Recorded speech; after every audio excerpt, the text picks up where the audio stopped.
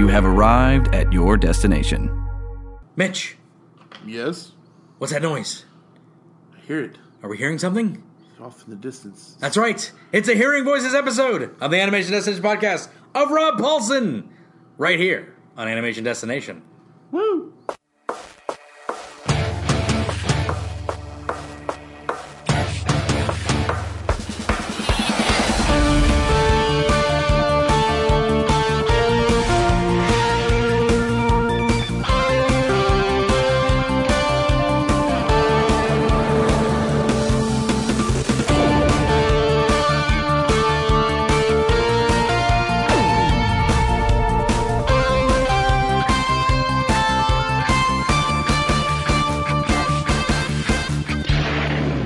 Hey, everybody, and welcome to the Animation Destination podcast, an animation celebration podcast. I'm your host, resident cartoon junkie Brendan Jones, and I'm here with Mitch Harmon. Hello.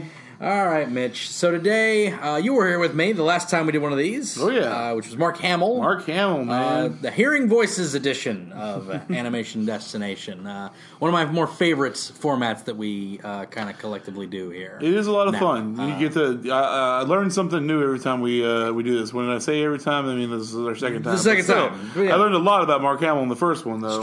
It's true. He did a lot of stuff, and a lot of great content that we're going to be throwing at you here today. It's going to be really fun talking about Rob Paulsen. He's one of my all-time favorites. I have a fun little factoid about Rob Paulsen and an integral personal thing that he, as an actor, portrayed onto me as a child. So, we'll get to that, though. We'll get to that. But unlike other episodes, Mitch, I'm not going to be doing... I know I said I was doing this last week. I apologize. It's not this week, but I was going to do an anime review every week instead of an animation recommendation. I'm skipping that for this week because I have a special thing. But also no news today. What we have today, I was able to sit down via Skype. I didn't sit down with him, obviously. He lives in New York, so I can't do that. But with Rick Unger, former president of Marvel Productions, and a creator of Biker Mice from Mars, Rick Unger. So I was able to sit down with him, and I had a wonderful interview with him. And we're going to play that for you guys right now, because it even ties into this whole thing, because as you know, Rob Paulsen played Throttle on Biker Mice from Mars. So Rick Unger and Rob Paulsen are actually still good friends, so he's got a little bit of stuff to say about that old Rob Paulsen as well. I throw that in there, but please sit back and enjoy our Hearing Voices interview with Rick Unger.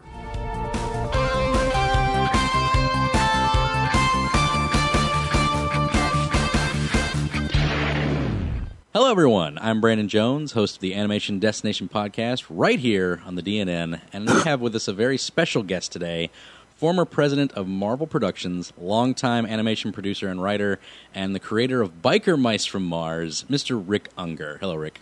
Hey, Brandon. How are you? I'm doing very well. Thank you again for being on this podcast. Just want to throw that out there. And basically... I have some questions for you, and we're just going to get right into them. Mr. Unger, you became president of Marvel Productions in 1991. Yeah. That was the animation studio, I believe, that they ran under, was Marvel Productions. And there isn't much to your portfolio listed prior to this.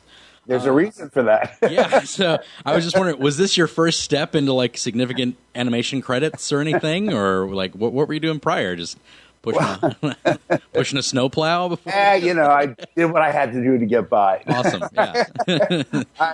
I believe it or not, I began life as a lawyer. Oh, okay. I used to be an entertainment attorney, and I found that I thought my clients were having more, and I could do what they did. So I just decided that's what I do. I become a writer. Oh, wow. What got me to Marvel, interestingly, I had created Biker Mice from Mars by then. Oh, and wow. I was out trying to sell it. Oh. And the person who was the president of Marvel at that time did not want to buy it.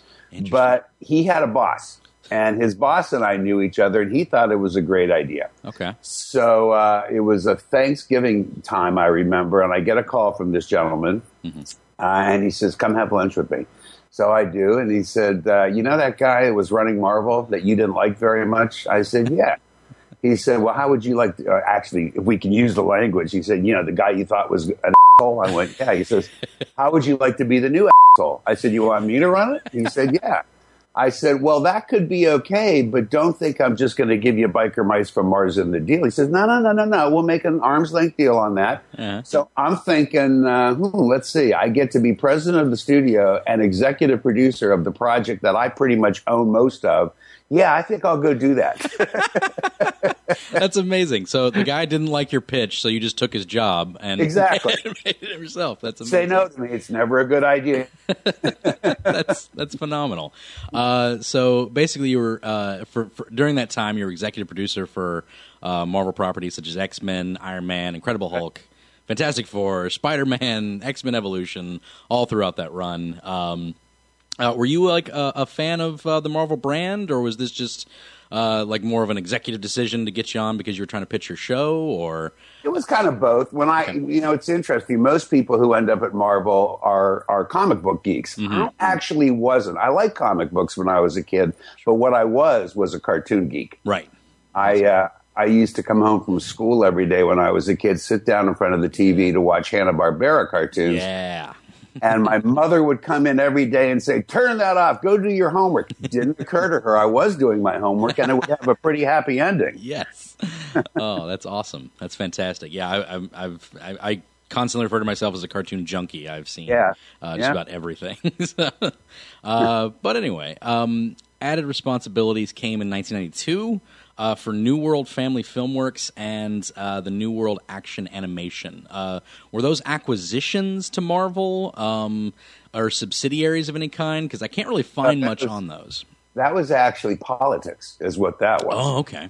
What happened was my now very good friend Avi Arad had come into the mix. Long story. Basically, Marvel had bought a toy company that he owned a big piece of. Mm-hmm. He had come into the mix, and he and I were kind of butting heads over animation. Okay. So we weren't as friendly then as we are today. So what they did was they didn't want me to go away, so they divided it up into two. And Avi became the president of Marvel Productions, and I became the president of New World Family Filmworks. Oh. New World at that time, the way it worked was there was Marvel, the Marvel that you know, and there was New World Television. Ron Perlman owned both of them. Oh, wow. So the Marvel Productions, the television unit, was actually under New World, not Marvel. Right. So it was just all politics is all that was. And for the audience, Ron Perlman, not the actor, the guy who's pretty much succinct for kind of hitting the comic book industry with a lot of downturn in the 90s, actually. No comment. He was nice to me. Oh, sure. That's what he's best known for. I didn't want to throw him under the bus or anything. I'm just stating that Ron Perlman, not the actor. All right. After you've already become president of the company, somehow your show got produced. No. Go figure. What an amazing coincidence. It's weird, right? No. In fall of 1993, Biker Mice from Mars debuted in the U.S. and England. It lasted for 3 years in its first syndication run. Had a toy line, comic books, a critically successful video game by Konami for the Super NES. I was going to ask, the question was... I like how you say critically successful, meaning it didn't sell very many. Well, I couldn't find the sales figures, actually. It was really weird. All the Biker Mice products around the world really did well. Yeah. For some reason, and I'm with you, I actually liked the game. Right. It did not sell that much. It didn't, no. And I remember it was interesting because I remember playing it. I remember it being very fun, and then I looked it up through the course of this interview research, and the Metacritic scores are actually pretty good. It's like 4.5 out of 6, or 4.5 out of 5 for a lot of the critiques for it. So it did real well critically. It just didn't sell. Never know why that happens, but it happens. So my next question was, what was it like? What was it like to pitch that idea? Since you were already president at the time, but like prior to that, I guess, like what was it like pitching an idea like Biker Mice from Mars? It was really hard. It was. Nobody really knew me. I was producing live action TV shows at that time. I actually had 2 shows I was doing on the Fox Fox TV network in the early days. Sure. So, but nobody knew me in animation with good reason. I hadn't really done anything. Right. So it was very hard. I remember I had some very clever artists make 3 maquettes of the Biker Mice for me, and I would carry this box around and try and talk people into doing it. And it was tough. I was very lucky that the whole Marvel thing happened. And, you know, the gentleman I was talking to who was the asshole's boss, Bob Peters. Thank goodness Bob Peters got it, or who knows if it ever would have happened. Yeah, that's amazing. All right, that's awesome. Let's see. The show aired internationally through syndication, including YTV in Canada, both in England and French channels, the United Kingdom, Ireland, and Finland.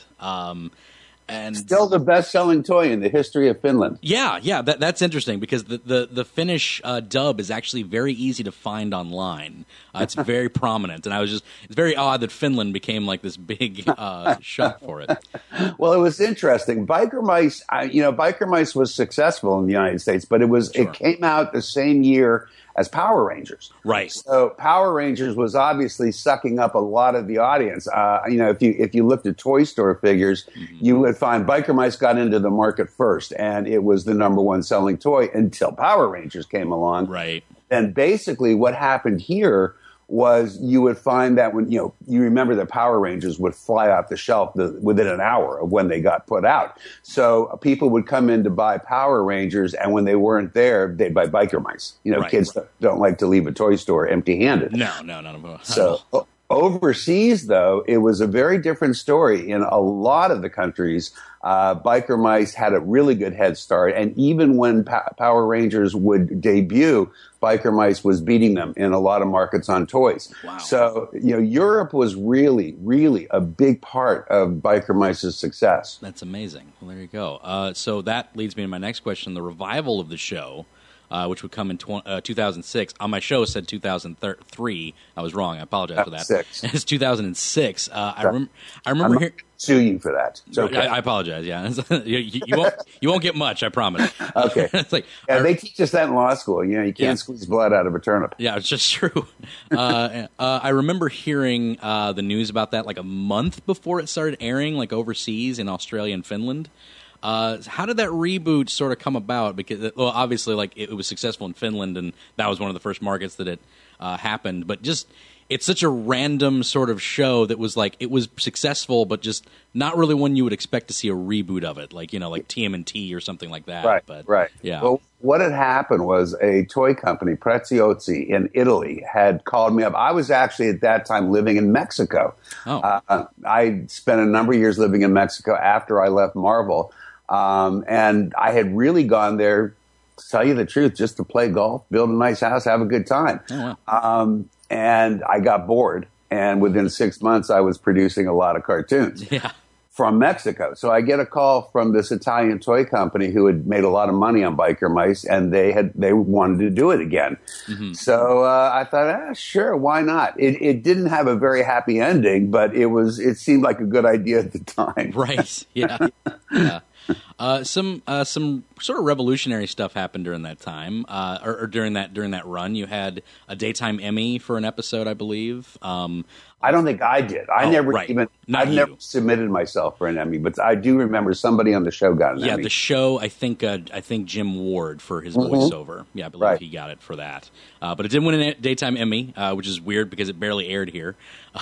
Yeah, it's true. Yeah, so it aired had a short stint on Fox's 4Kids TV block. Right. And that was its only run in the U.S. Airwaves. There was a tentative announcement for its return in 2009 for CW 4Kids, but if that happened, it was without me knowing it. Yeah, I don't believe it ever did come to pass. But it was like on their official website. We're coming back in 2009, and it never happened. So interesting. But yeah, this seemed to be sort of a start of a trend for you for a lot of your later work.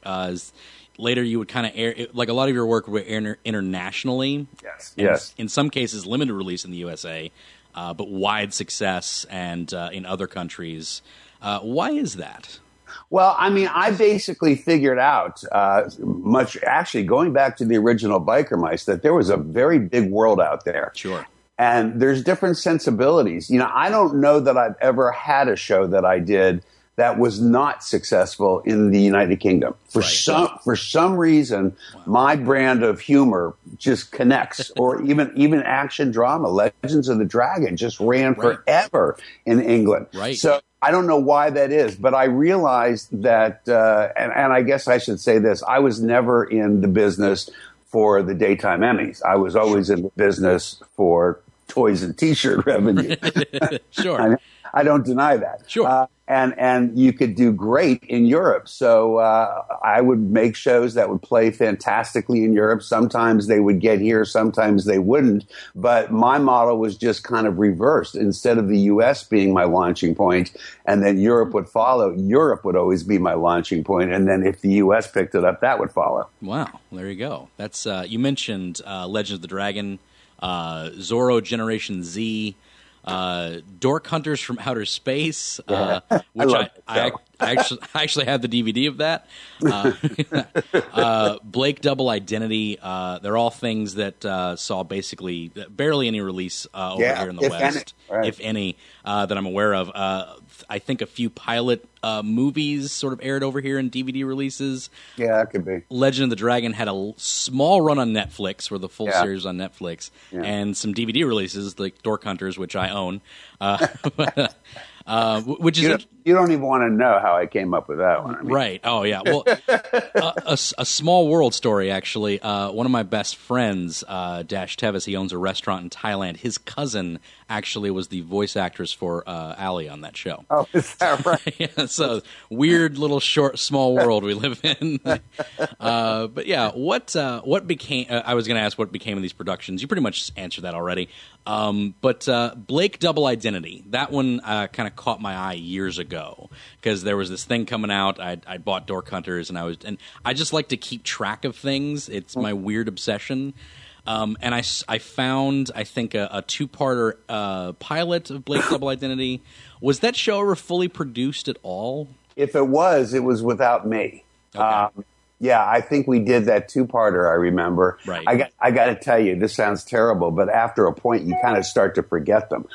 Sure. I think we did that two-parter, and then if it was made, I think that was about the time when I was leaving the animation industry and getting involved in something very, very different. Right. So I don't think I was involved with it after that. Gotcha. Well, all right then.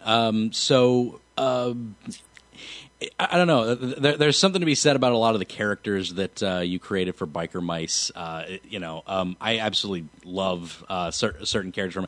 Charlie is one of my favorite female protagonists from my childhood. Right. Probably because I had a childhood crush on her. But it just, I think we should talk about that. That's I'm pretty open air on this place on this thing. So, but Throttle was kind of. I think he was kind of the. My friends and I would talk about this when we were young, because we watched pretty much all those things. We watched TMNT, Street Sharks, Biker Mice, and Throttle was kind of always the favorite. Right. He was voiced by Rob Paulsen. That's right. Sort of doing a Dirty Harry impression. And not by accident. The Biker Mice were based on three characters. Right. Throttle was Clint Eastwood. Okay. Moto was Haas from Bonanza. Oh, okay. And Vinny was James Dean. Oh wow, that's amazing! Just and you know who the bad guy, Lawrence Lactavius Limburger, the Big Cheese. You know who he was? Was that Trump? He was. He seemed Trumpian. It seemed sort of Trump. He was an amalgam of Trump and Ronald Reagan. Sure, yeah. Who knew that would come back to be interesting? Very interesting. But yeah, Rob Paulsen is what this episode that this interview is attached to is all about.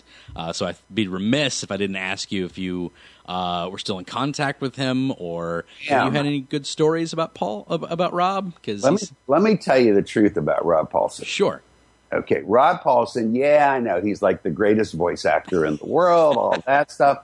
But you know what he really is? What is he really?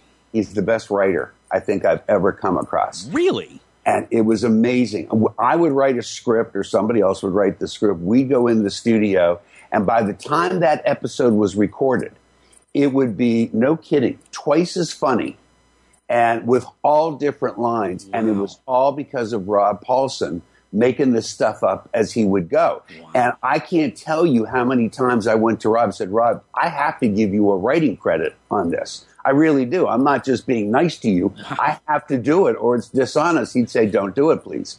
Wow. He wouldn't let me do it. He thought it could hurt him in terms of his voice work. And so, okay, I'm not going to do it if he doesn't want me to. But he is such an amazing ad-libber. I have never come across anybody in animation or in live action or anywhere who can ad-lib like he does. He's hilarious. Wow, that's amazing. I listened to his podcast regularly when he was doing it before the medical thing came down. But I listened to it all the time. He never mentioned that he would do so much improv or rewrites on his work. Never does. He won't do it. He won't say. And you know, I mean, we're funny. Writers are very funny. We don't like you messing with what we wrote, sure, right? Yeah, obviously. With Rob Paulsen, it was an open door at all times because it would come out way better. There was just no getting around it. Rob was way funnier than I was. Wow. And he was just incredible. Now, in terms of some other stuff, I got a demo reel that you would pay a lot of money for because it's Rob Paulsen doing all of his characters in a very inappropriate way. Oh, that's amazing. Oh, you should release that on YouTube sometime. Maybe I would never do it to him. I love the guy. I really do. Rob is one of the coolest people I've ever known. Fantastic. That's great to hear. So you're out of the animation business now? I am. Yeah, as of 2013. I think the last thing you worked on.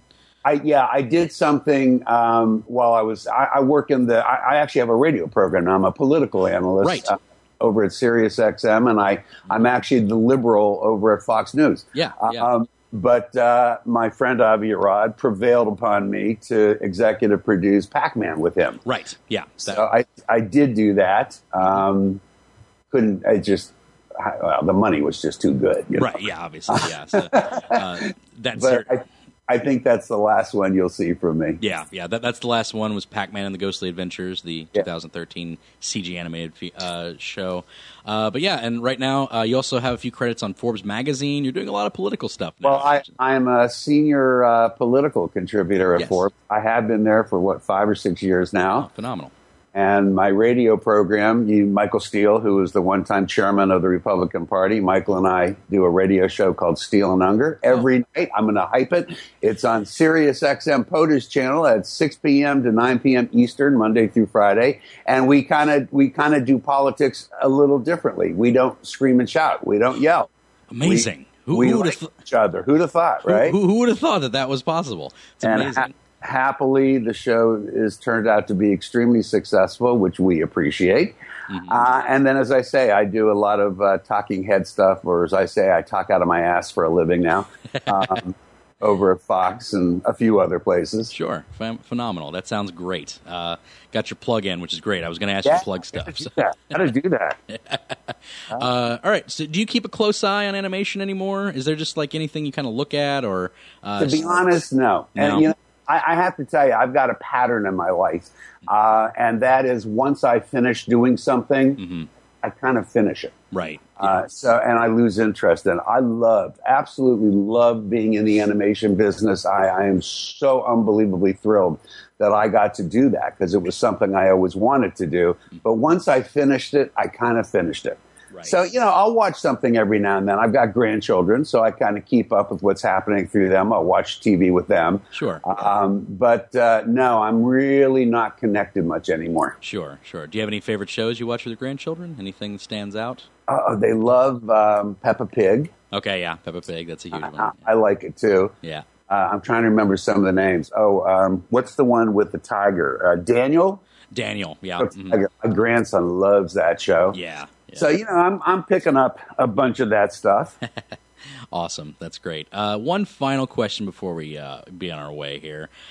If you had the urge to come back, if you could reboot any animated show, what would you choose to fire back into? Oh, clearly Biker Mice. Look, Biker Mice changed my life. It really did. Sure. And I have I get such a kick. Every day I hear from a Biker Mice fan every day. And I get such a kick out of it. There's nothing like coming up with a silly idea that you find out has that kind of impact. And it's just I got to tell you, I get recognized a lot from being on TV now and being on the radio, and that's all very nice, but nothing like when somebody finds out that I was Biker Mice. Oh, wow. It's still the greatest feeling in the world to me. That's so cool. That's so awesome. Animation has touched us all, and it has. It's a very, very cool thing that you were able to do that throughout your at one point in your life. Basically, take a guy's job and make your own show. Hey, listen, I don't know whatever happened to him, but I hope sure. Should be nicer to people trying to sell you something. Sure, yeah, I agree. There you go. All right, but that's it, I think, for this edition on the Hearing. Pleasure. Yes, absolutely. This has been Hearing Voices on Animation Destination. Rick Unger, thank you so much for being on this with us. And I have to humble you a little bit here because honestly, I did not push for this interview. I basically tweeted out one thing, and you came on and said you would like to do an interview with me. So that's right. It is incredibly humbling that you would take your time to be on my dinky little podcast. No, listen, I don't get a chance to talk about this stuff much anymore, and I still enjoy talking about it. So This was fun for me. Phenomenal. Fantastic. Well, maybe we'll have you back on at some point. Anytime, man. Anytime. Awesome. Thank you so much, Rick, for being on it with us. It was an honor to speak with you today, and you have a good morning. You too. Man, that's a good interview. It was good. I liked it. He is good at... he was such a fun interview, and I know I said at the end of the interview, but he was very gracious about that whole thing. He contacted me after that little time that I mentioned, like, I'd like to interview Rick Unger sometime. Yeah. Never in my wildest dreams did I assume that I would... actually get to do it, or that he would even hear that podcast. I tweeted out to him. He saw it, listened to it, and said that he would love to. I never even pushed for it. So the fact that he was willing to come on my dinky little podcast and have some fun talking about his cartoon roots and everything. And once again, go check out his Sirius XM radio show, Steel and Unger. Go check it out if you like politics. I don't know. But anyway, moving on to our topic of the day, Mitch. Yeah. Which is Rob Paulsen. Oh, man. Robbie Paulsen. Old Rob. Prominent actor, prominent voiceover artist. Been doing it for quite a while, too. Long time, since 1983 was his first job. 1983, the year before I was born, he was doing voice acting. That's crazy. Yeah, crazy. But yeah, Rob Paulsen, and podcast host as well, Rob Paulsen. He has a podcast called Talkin' Tunes with Rob Paulsen, where he interviews his voice acting friends, and they just chat and jabber about things and all sorts of stuff. You should definitely go check that out. It's a fun time. It's on iTunes. It's been on a bit of a break recently, but it's coming back and maybe doing some tours as well. So might get some shows around here. Come to Louisville, Rob. No, but seriously, as if Rob Paulsen's listening to this. But anyway, well, I don't know. Rick Unger did. I was going to say, Rick Unger. Rick Unger did. I don't know. You might be like, yo, Rob, you got to listen to this guy. He's great. Yeah. That's that'd be great, though, wouldn't it? That'd be awesome. Way to boast my ego. Way to boost my ego there, but that's fine. No, Rob Paulsen is a self-proclaimed singer who decided to become an actor.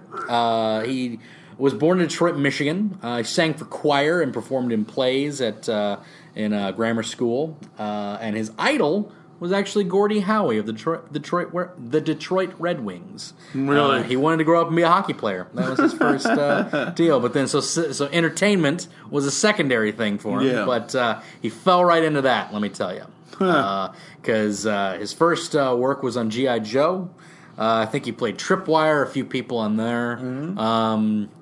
Later on, he played Snow Job, and that was the one that he would play consistently throughout the run of G.I. Joe. But that was in 1983. That was his first credited role, and there was a lot of voice acting going around in G.I. Joe. There's a lot of characters in that show. Oh, yeah. Tons of characters. They introduce a new one almost every other episode, exactly. Too. A lot of toys going out around there.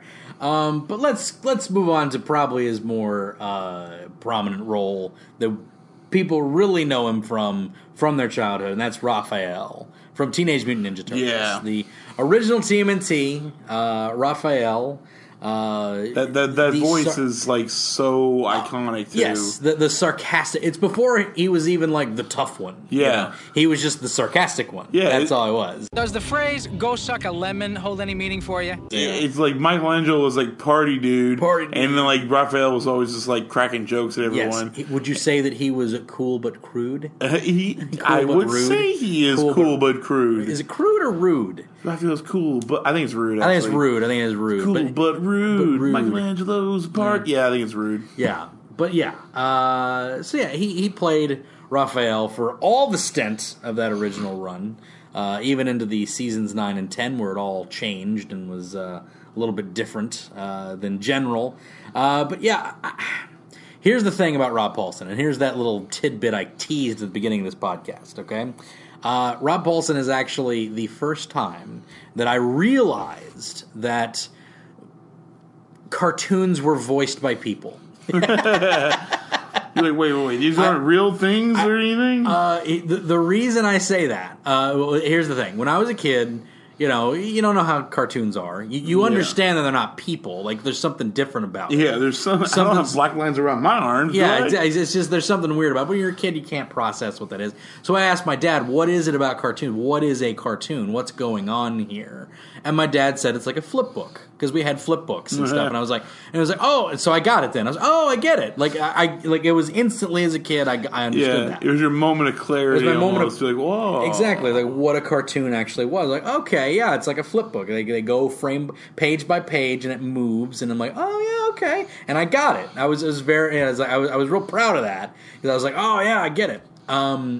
I remember, it's weird that I remember that specifically. Yeah. It's just one of those questions I remember asking my dad. But then I didn't really know how like voices came out of it, because I'm still a dumb kid. Yeah. But then I noticed Gladstone Gander in DuckTales. Yeah. That was also played by Rob Paulsen, and I noticed in that episode, in certain parts of it, everything. I'm a kid. I don't really recognize voices. I can recognize anybody's voice now. Yeah, I'm a savant. You got that ear for it. I've got that ear for everybody's voice now.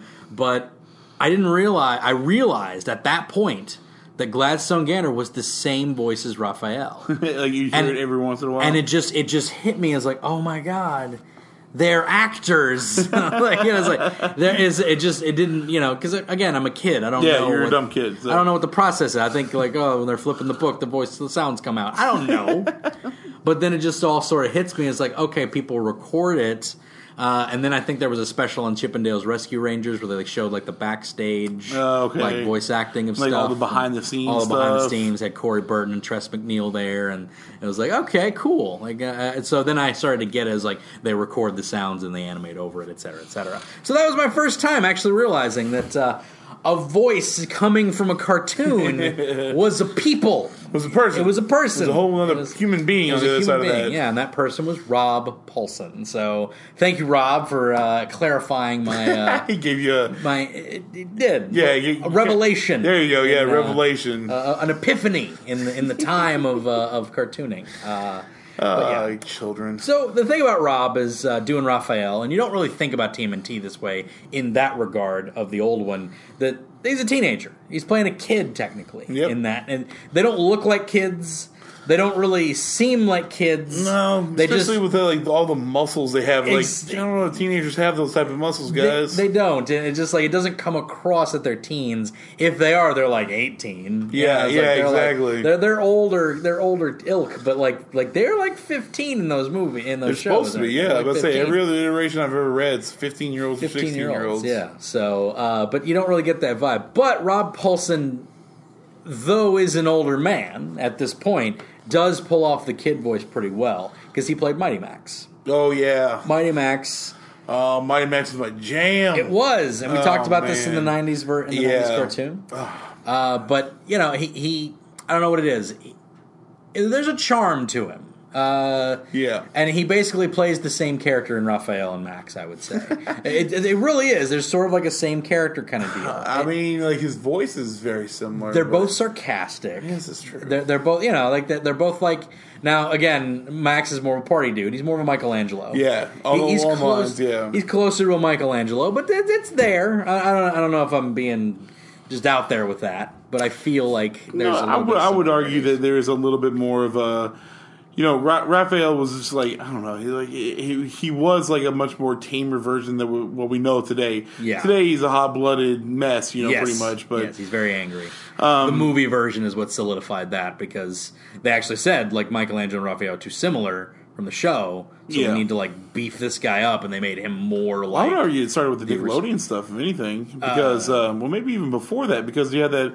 Yeah. I don't want to refer to the Turtles in Time story arc that they had, but whatever that TMNT show was, like 2003, 2004. Well, whatever. I mean the movie though, like the movie itself, like the live action movie. We're talking about like the 90s, yes, the 80s. That's when they really solidified. Raphael as being okay, there was a light bad switch dude. that was off, and it just got clicked on there. Okay. Yeah. I was like, Michael Bay, whatever, you know. No, I guess the original movie. Yeah. Why would I talk about the Michael Bay I don't one? know. I was wondering the same thing, Brandon. I was like, are we doing this now? I don't hate the Michael Bay movie, but I certainly am not going to reference that as a key to understanding a character. Like, come on. It's been a long day for me, Brandon. It has been a long day. I It apologize. has been a long day. It's been a long day. We'll get through this, though. We'll get through this. But anyway, I kind of took a little bit of like the 90s, hey dude kid, backwards hat, skateboarding, baggy pants.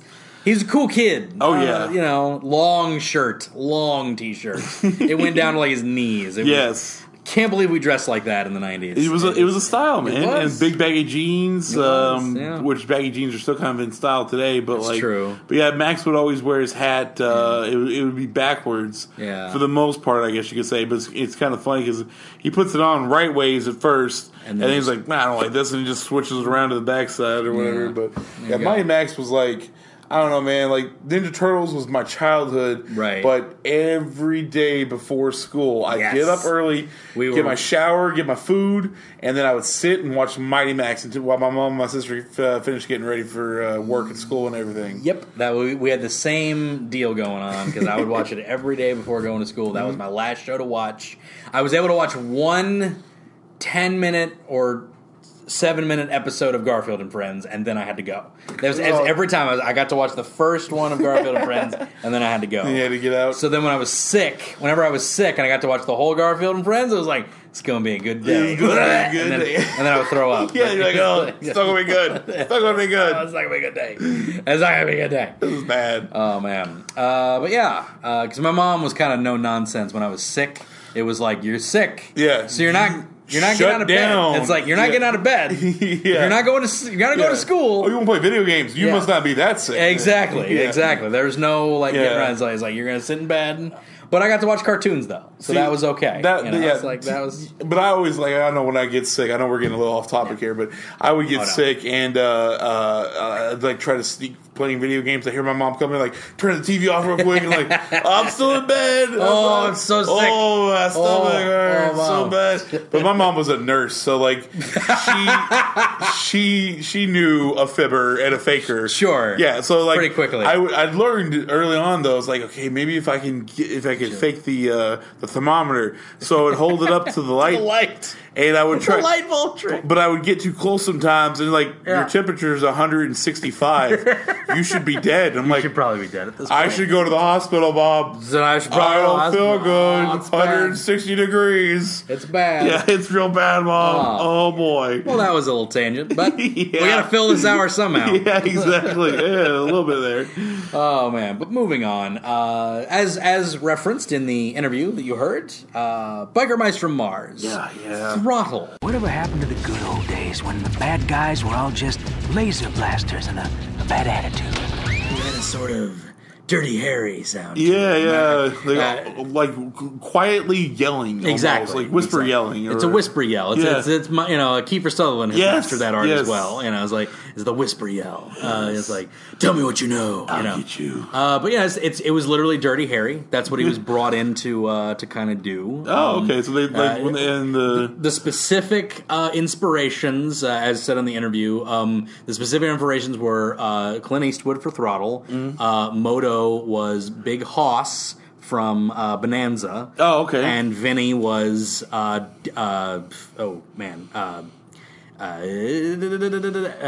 Dean. James Dean. That's it. James. Okay. So old Dino himself. Yeah, that's pretty cool. So that was the three envisioned things. So I guess when they got him, it was let's do Dirty Harry. Yeah, and that's pretty much what he did. So, and it worked. It did, and he was sort of the de facto leader of that group. There wasn't really a leader. Yeah, they were more of a team, but like every team has someone they look to in times of duress and whatnot. He was the guy that would be like, "Biker mice roll out," basically he was the guy that would tell him like, "Right, let's ride." Yeah, it was that. I believe it was "Let's ride." I think that was. I think it was. That sounds right. I forget what their catchphrase was. It's been so long. It's been a while. I need to go back through and rewatch those episodes. Agreed. I wonder if it's going to be like. If it's going to be like nostalgic, like Duck Dodgers was, or not Duck Dodgers, Darkwing Duck was, sure. I can or like Gargoyles. Yeah. Gargoyles I rewatched and it's still amazing. Right. And then I go and rewatch something like like the Ninja Turtles. Like Ninja Turtles.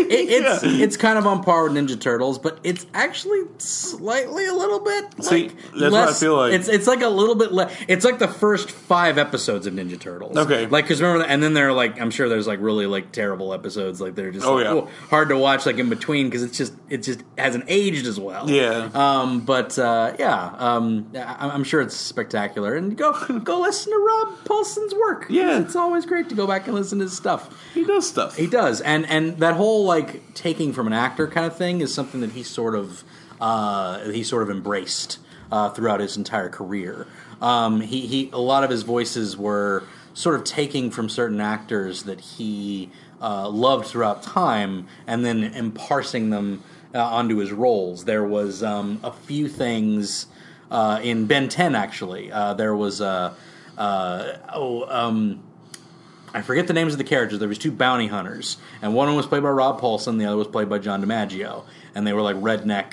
They had like redneck things. Do they in the like almost? It's like the Beetle Brothers or something like that. And something like that. And something they like that. Like drove like a garbage truck. Yeah, it's like a big garbage truck, and they had like one jumpsuits and stuff like that. Oh my gosh, that is totally okay. But, so like I'm remembering those guys. I can't remember the names. He had the Gunsmoke character voice on that one. Yeah, and like it was the guy from Gunsmoke. I forget the actor's name, but it was basically that. Like that's the other dude totally is John DiMaggio. No, I'm thinking of that. It's John DiMaggio. He had that. Well, brother, this is what we're gonna do. And like they'd speak in like large, parsed terms of like of intelligence and stuff like that. But they'd have these real redneck voices. Oh my gosh! So great. Exactly.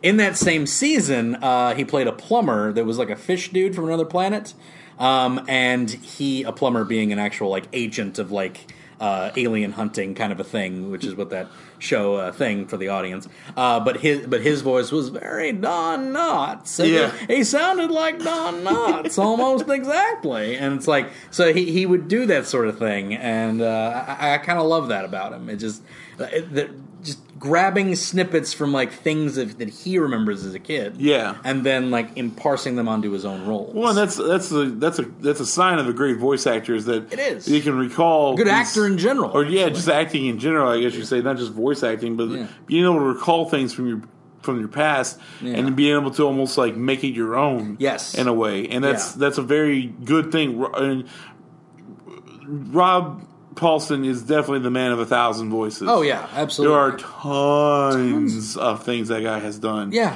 and you'll eventually hear those voices lap over sometimes. Yeah, but for a man to have that many different voices, exactly, and be able to make so many different sounds out of them, so many different voices, it's mind-boggling. Ones that he can't even remember. Yeah, one of the ones that people like love him to do is Hard Drive from SWAT Kats. He gets he gets requested for that a lot, and he's like, I have no idea who that character is. Like, I was him for like 2 episodes, and I recorded it. Decades ago. Yeah, it was a long while. So it's like I have no idea what that's. I'm sure he's been sent like the sound bites of what he sounds like. Sure, yeah.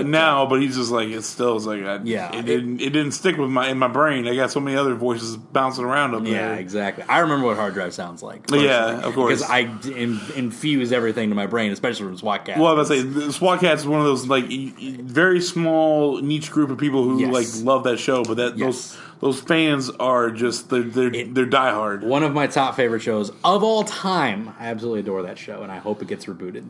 They're trying. The creators are trying. I hope it happens. And get Rob Paulsen back for Hard Drive. That'd be awesome. He'd be like, I'm not really sure how this voice sounds. Make a new one. That'd be pretty funny. It's a completely different. It's me. It's Hard Drive. That's not Hard Drive at all. Weird. I don't know. I like this Hard Drive. Yeah. Some other stuff that he's done. He was on Tiny Toons. He played Foulmouth. Oh, okay. Do you remember Foulmouth? Yeah, vaguely, but he was on a few episodes. One famous episode that was banned. Really? He never. Here's the thing. Did he swear? Yes. Really? That was the joke. The first episode of Foulmouth was that he had a foul mouth. Yeah. And he wanted to go out with Shirley the Loon, and so Buster's like, oh yeah, I'll hook you up or whatever. So but he was basically like the Foghorn Leghorn, like kind of because he wouldn't shut up. But they would bleep. Like, it's like the first episode, he obviously wouldn't curse. Like, the thing is like, but he would be like, sure, I was a beep, bleep. And it's just like, and like, everybody's like, oh my God. Like, they would just leave the room. Like, oh, like, just so offended by it. But it would just like be filled with bleeps and, oh, it's so funny. That's hilarious. I want to see like Gonzo just like, fall over, pass out. Yeah, it's like Gonzo. Not Gonzo. I'm sorry. Yeah, I'm sorry. Yeah, you're fine. I am way off of that. Never mind. I don't know. I'm calling you out. I apologize. Yeah, no, that's fair enough. It's a long day. Baby Taz, I guess. I don't know. Some one of them. Yeah, maybe I think Hampton actually was one of them that fainted. Okay. Yeah, it's the Porky Pig character. But no, it was actually banned because like even though they had the bleeps and everything, it was just like it was imparted that he's cursing, so that it was the weirdest thing because like they censored themselves when they weren't really cursing, but because they censored themselves, they had to censor the episode. It was just bizarre. That's weird logic. Yeah, that doesn't make much sense. But yeah, it was pretty funny. There's one part where he's like, where Buster's trying to like break him of it, so he straps him to a chair and like basically shock therapies him into not like cursing anymore. I know. Well, it's played for laughs. Yeah, it's like as shock therapy can be played. Yeah, I was say. I mean, they are literally electrifying this individual, but it's pretty funny because it's like he's just like sitting there and they're like, yeah, bleep, bleep, bleep. And it's like in a chair. And it's like, this is a kid's cartoon. I want to see this episode now. It sounds amazing. I remember not getting the concept because I didn't really watch like much censored television or bleeps or anything. So I wondered what the bleeps were. And my brother had to tell me it's because he's cursing. I was like, I get this. I get it. Pretty good. After that, he one of the biggest roles that he played, one of the biggest of several roles that he played, was to Animaniacs. Animaniacs was huge for him. Well, because he did a ton of voices. He did a ton of the voices, but the main three was Yakko Warner. Wait a minute. You expect us poor innocent children to climb up dangerous scaffolding and paint naked people all over a church?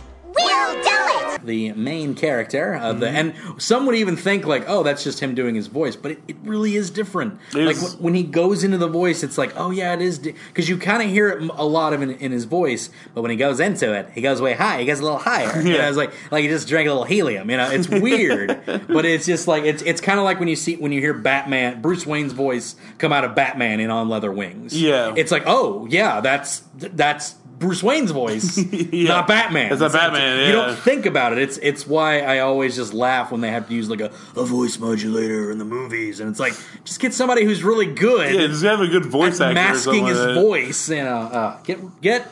Get Kevin Conroy. Get Rob Paulsen to be Batman. Dang it! Give Kevin Conroy to be Bruce Wayne. In Batman Beyond movie. That would be great. Okay, yes. Wouldn't that be great? That would be phenomenal. He could pull that off. Dude, I would love it. I know everyone's like Michael Keaton, and I'm like, I don't know about that. That would be kind of rad. It would be cool, but at the same time... But then you'd get like the whole, so is the reverse Batman a real thing? Yeah, exactly. No.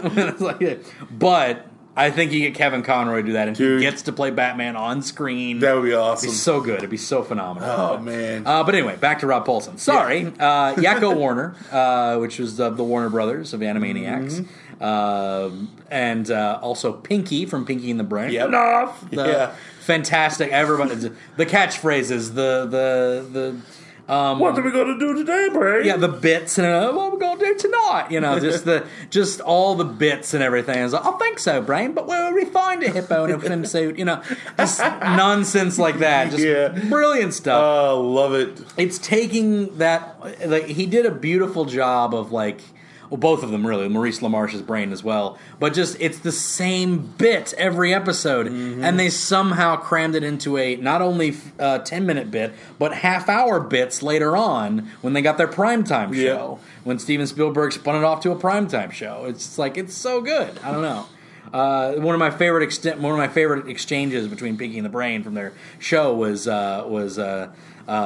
were talking about Gilligan's Island, and Brain's like, I've only seen one episode of the Insipid show, and Pinky's like, oh, I know them all, Brain, tell me which one. It was that one where the Insipid fooled Gilligan, ruined it for everyone. I don't think I've seen that one, Brain. Which is just genius in its simplicity, and just like, okay.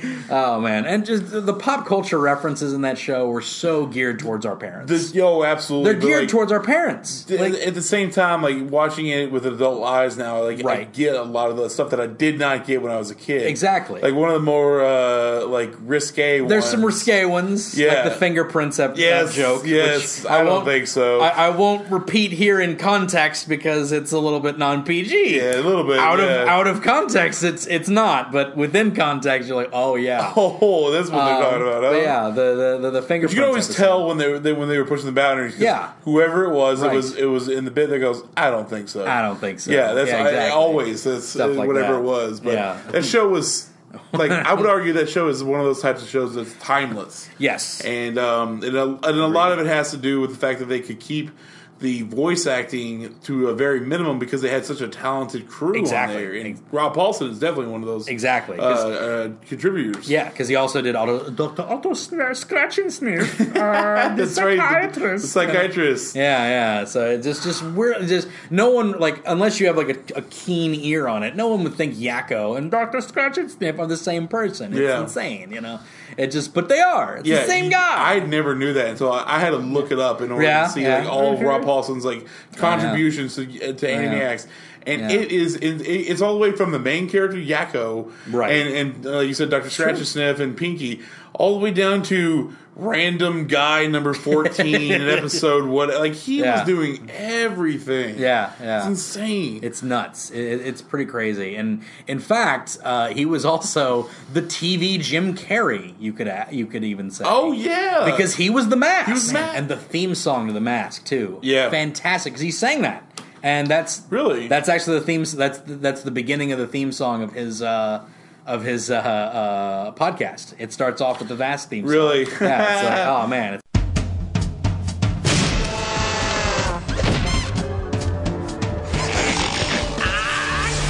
With my winning smile, I'm a living lesson in flair and style. You just can't help but stare at my savoir-faire.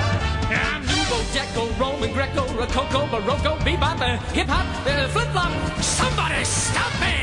That's awesome. Yeah, it's so good. So go check out Talking Toons if you want to listen to it. And then it goes into like his, Dr. Scratch and Sniff, his Yakko, his Pinky, a lot of that stuff. And then I think a Raphael line where he goes like, because Raphael would always break the fourth wall. It's like, this is unbelievable, even for a cartoon. That's like how it would end. They're like, it's a great theme. Go listen to it. Podcast. Awesome. It's a fun time. A little loud. I'll say that. Like whenever like the theme song hits, it's like, you're like, whoa, all right. Gonna turn that down, but still good, still phenomenal. Let's go into his Butch Hartman work. Butch Hartman, creator of Fairly Odd Parents. Oh, okay. Danny Phantom, Tough Puppy, A lot of good stuff for Nickelodeon. Ton of stuff. Ton of stuff for Nickelodeon. And really, just those 3 shows, but Fairly Odd Parents is still going today, even though that's insane. One could argue it's done. It's been over for a while and it needs to go away. It's dead. It just doesn't know it yet. Not to wish Rob any, because he still does voice on it, so not to say like, hey, I'd say he's probably doing fine as far as the voice acting work and whatnot. Sure, but on Fairly Odd Parents, he plays Mark Chang.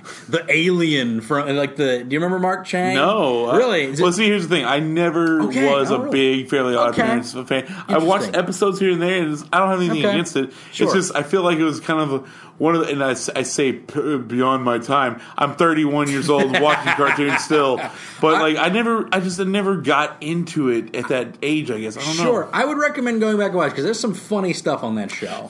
I've seen episodes. I just never got dived into it like I did with I don't know Flapjack or right. Well, I'm trying to think of something from that time that came out there, but whatever. Sure, a lot of that stuff that around that time, like Courage the Cowardly Dog, I never really got into. No, it's garbage. I stand by that forever. That one's so good. Okay, I stand by that forever and always. Fair enough. Always. But no, he played Mark Chang, who is this. He was an alien. From this conquering alien world or whatever, but he was like the prince of the world, but he just was like a slacker. So he was just like this really party dude surf guy, and he would talk like Michelangelo, and it's a funny character. I don't know. I love Mark Chang. Yeah. But he's a recurring character. He's always on there. It still recurs to this day as well. So no cancellation for Fairly Odd Parents, even though it's well past its time for cancel. Just my opinion. I don't know. I'm just saying. I was like, I'm sort of saying this as though Rob Paulsen's listening to this whole podcast, which I'm sure. He might be. You don't know. But anyway, Danny Phantom.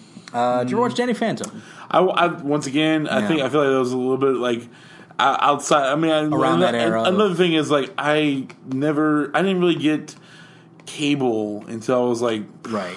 I had to be 18 years old. Right, sure. So I did not get privy to a lot of early Nickelodeon stuff and whatnot. Sure.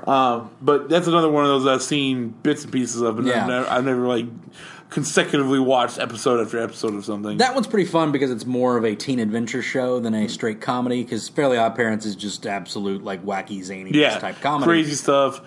There's very few arcs in it. Danny Phantom has more fleshed out characters. There's some budding romance. There's all sorts of crazy stuff that go, plus a lot of action. But Jack Fenton, which is the father of Danny Fenton, the main character, Danny Phantom, and I absolutely love this character. That character was kind of the purveyor of most of the comedy because he was a ghost hunter, and his son's a ghost, so he doesn't, so it's kind of like the whole Aunt May hating Spider-Man thing. But he has this really boisterous, uply manly voice, kind of just that a nuclear family father type of deal kind of going on. I always liked Jack Fenton's voice, and I was like, that's Rob Paulsen, because I knew names at that point. I was like, I know that guy. That's Rob Paulsen. I know that's Rob Paulsen, but that's one of his upper kind of echelons, let's say. Mm-hmm. Another one, Tough Puppy. I don't know if you watched this one at all. No, this one I have not seen any of. Probably. The first season of this I thought was real low bar.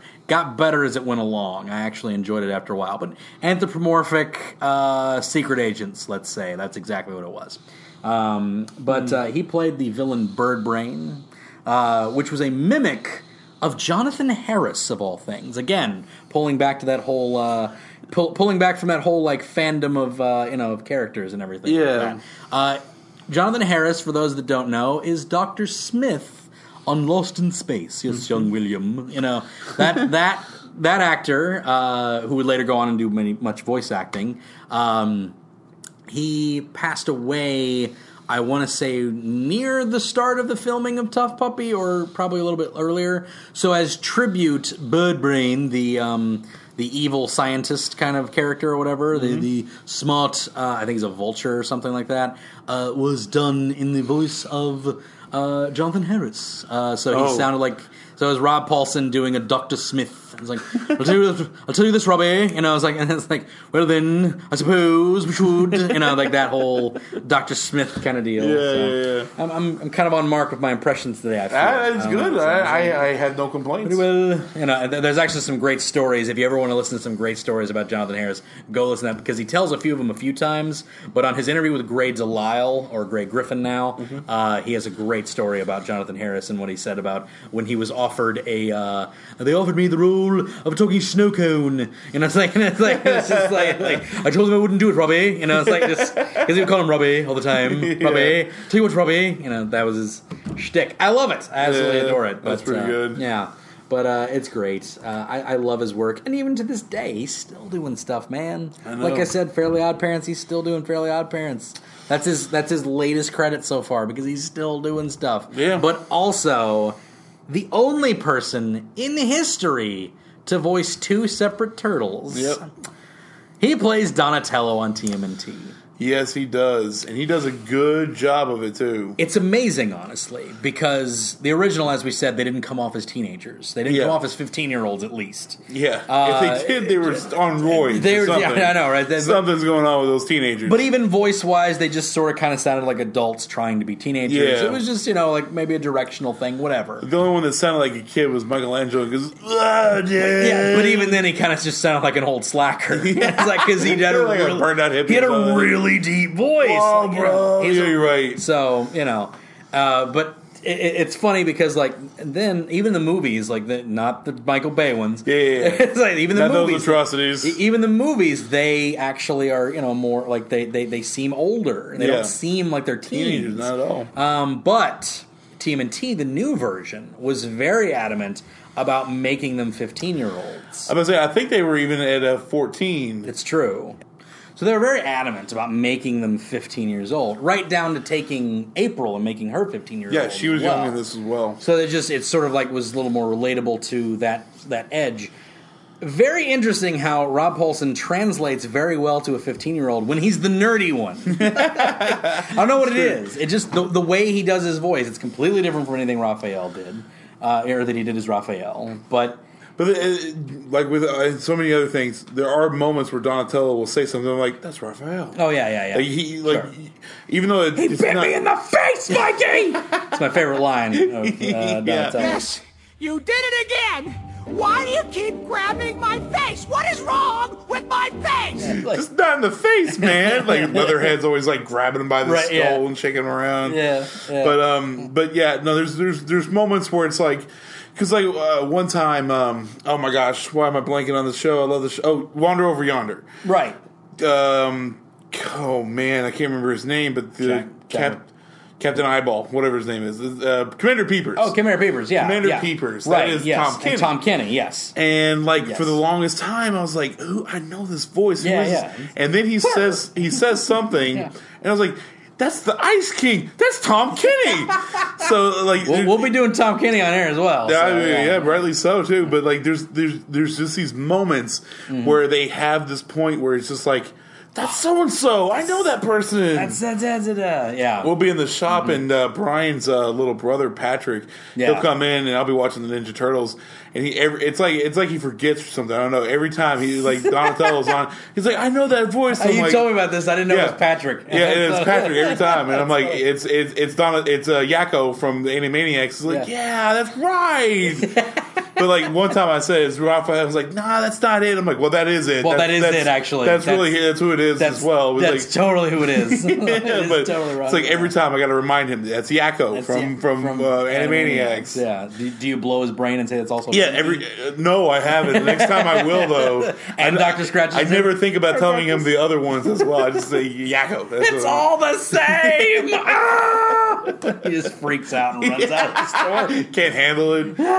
His brain breaks. But I love his work in TMNT right now. He's got some good stuff going on, and it's still going. So that show has worked 3 times. Yeah. 3 times it has worked. It has. It has been a commercial success. 3 separate eras. There's so many different toys and how does that work? And when they just I don't know who had the rights beforehand. They just sold the rights of the Ninja Turtles. So there are tons of toys and statues. Yeah. And when Nickelodeon got a hold of that, it was just like, all right, the floodgates were open. Farm it out. It's like they were like, everything we didn't do with Avatar, we're doing with this. Yeah, exactly. Which is the weirdest thing. Yeah, I know. Avatar was pretty successful. Well, so whatever. now that Avatar's off the air, they're doing it. Like, yeah. It's like, come on, guys. Like, what are you doing? You could have done this while it was on the air, or given it a third show, or whatever. That'd be nice to give it a third show. That'd been nice. I would have loved to have seen an Earthbender Avatar. Mwah. Yep, it would have been great. Been so good. But anyway, but yeah, that's kind of the not all the works, obviously. Because guess what? He's been doing this since 1983. Not a single year on his IMDb page is not covered. Oh, yeah. He has been working every single year since 1983. There might be some lulls every once in a while, but every year he's had work. Every year he's had work, and it seemed like it was a consistent beat. There's like where he ends one, he's into the other. He's into other stuff as well. It's not like he had one role in 2001. No, it's like several. It's he's never not worked. He's never it's just. It's amazing to me. Because how many actors can really say that? Yeah, no. They can say I've had a role every year since my existence. Or since not even a role. Just I've done work consecutively 30 years. Yeah, for 30 years I've done it consecutively. That's mind-boggling. It's amazing, honestly, and you really only see that with voiceover artists and voice actors. Yeah, you really only do see that because they have to. It's a grind and they love doing it. And also, I would also say that the advantage that voice actors have is that actors will usually it's a lot of it has to do with the looks. And once the looks are gone, it kind of doesn't work the same anymore. If you miscast somebody, if somebody looks too old for the role, it looks weird, it's off. As a voice actor, you can play whatever. Yeah, if you're good, you can go from sounding like a kid to sounding like an old man. Hey, I got a news for you. Rob Paulsen's not 15. But he plays a 15-year-old turtle convincingly. 15-year-old mutant turtle. Yeah. Well, he does it very well. Yeah, convincingly. I buy it every time I hear him. It's great. But yeah, he's never stopped working, and that's kind of amazing. And even then, he's got his podcast, Talking Tunes. That's insane. Which is coming back, by the way. It's been on hiatus a little bit because I don't know if this is really hot press or not. I know it's public knowledge, technically.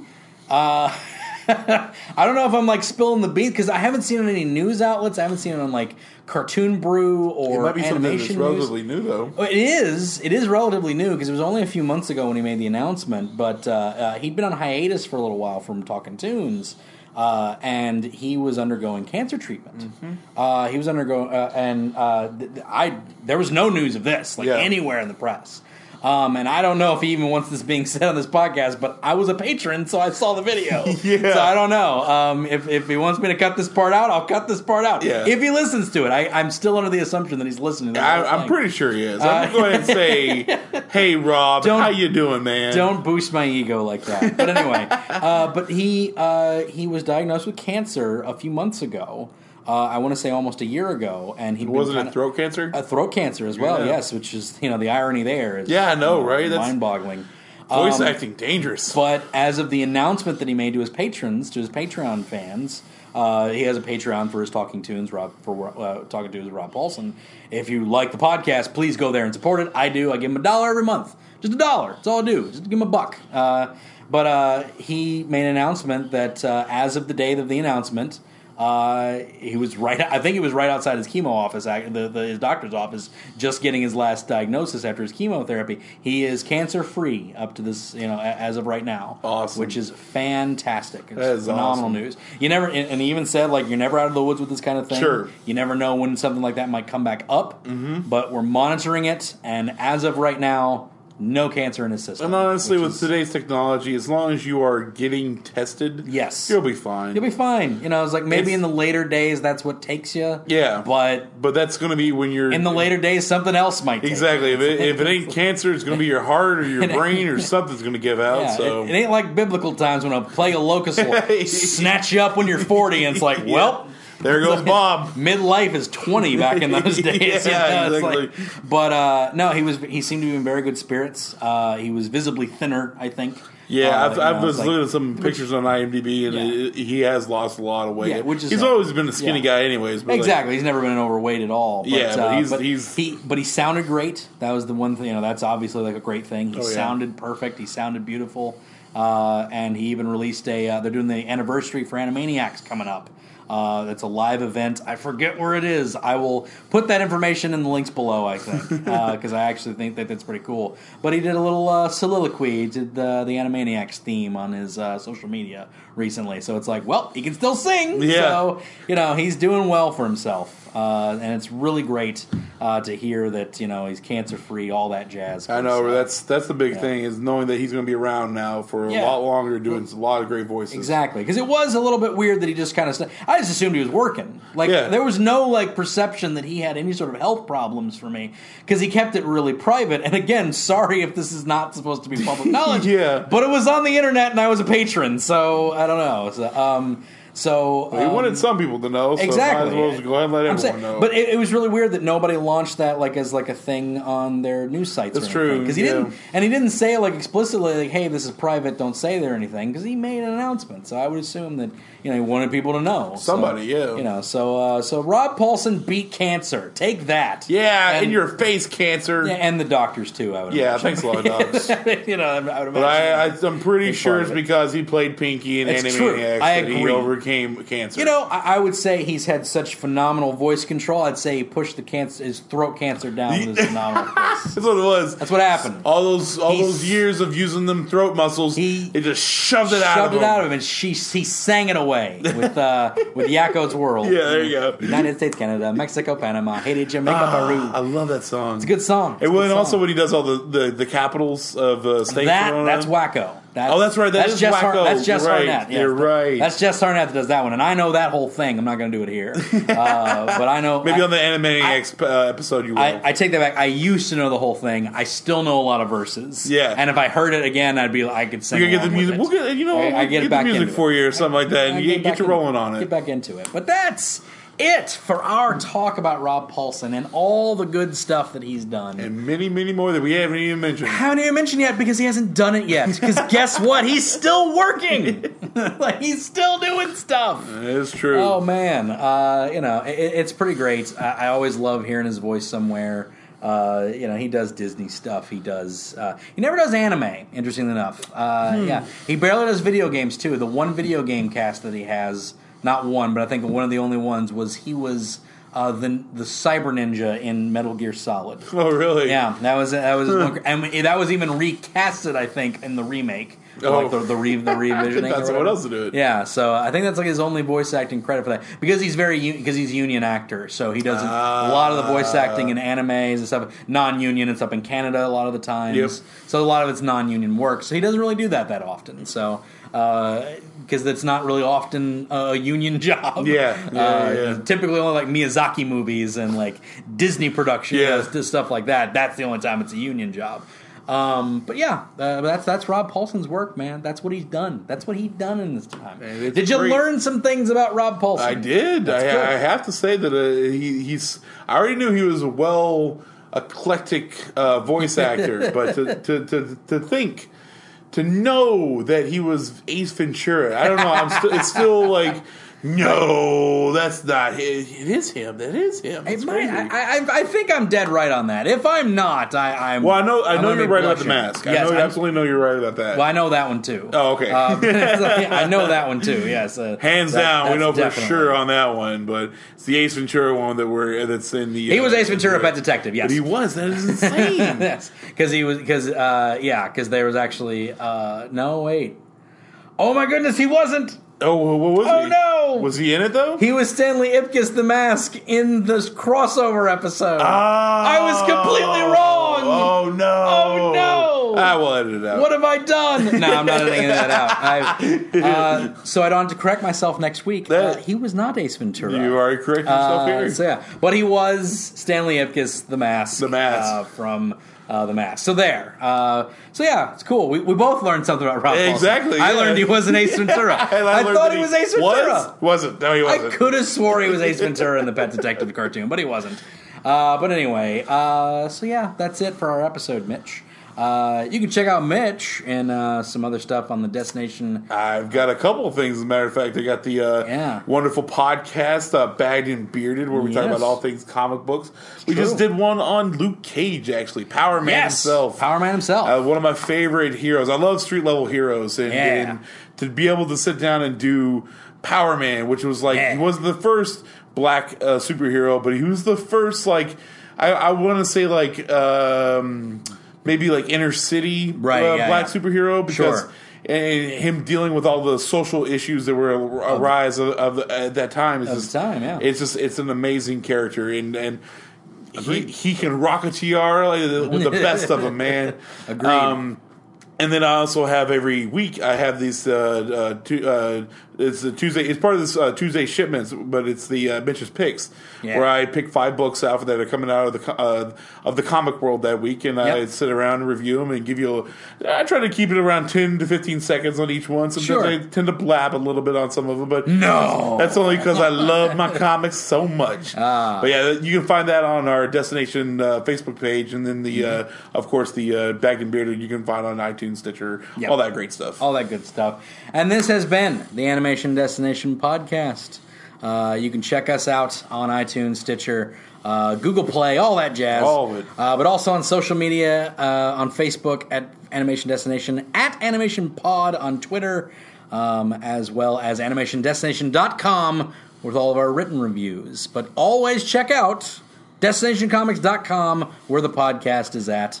If you want to check out that area as well, because there's lots of good podcasts on DestinationComics.com. Many more as well. But that's it for this week. Next week is Bad Movie Month. Bad Movie Week.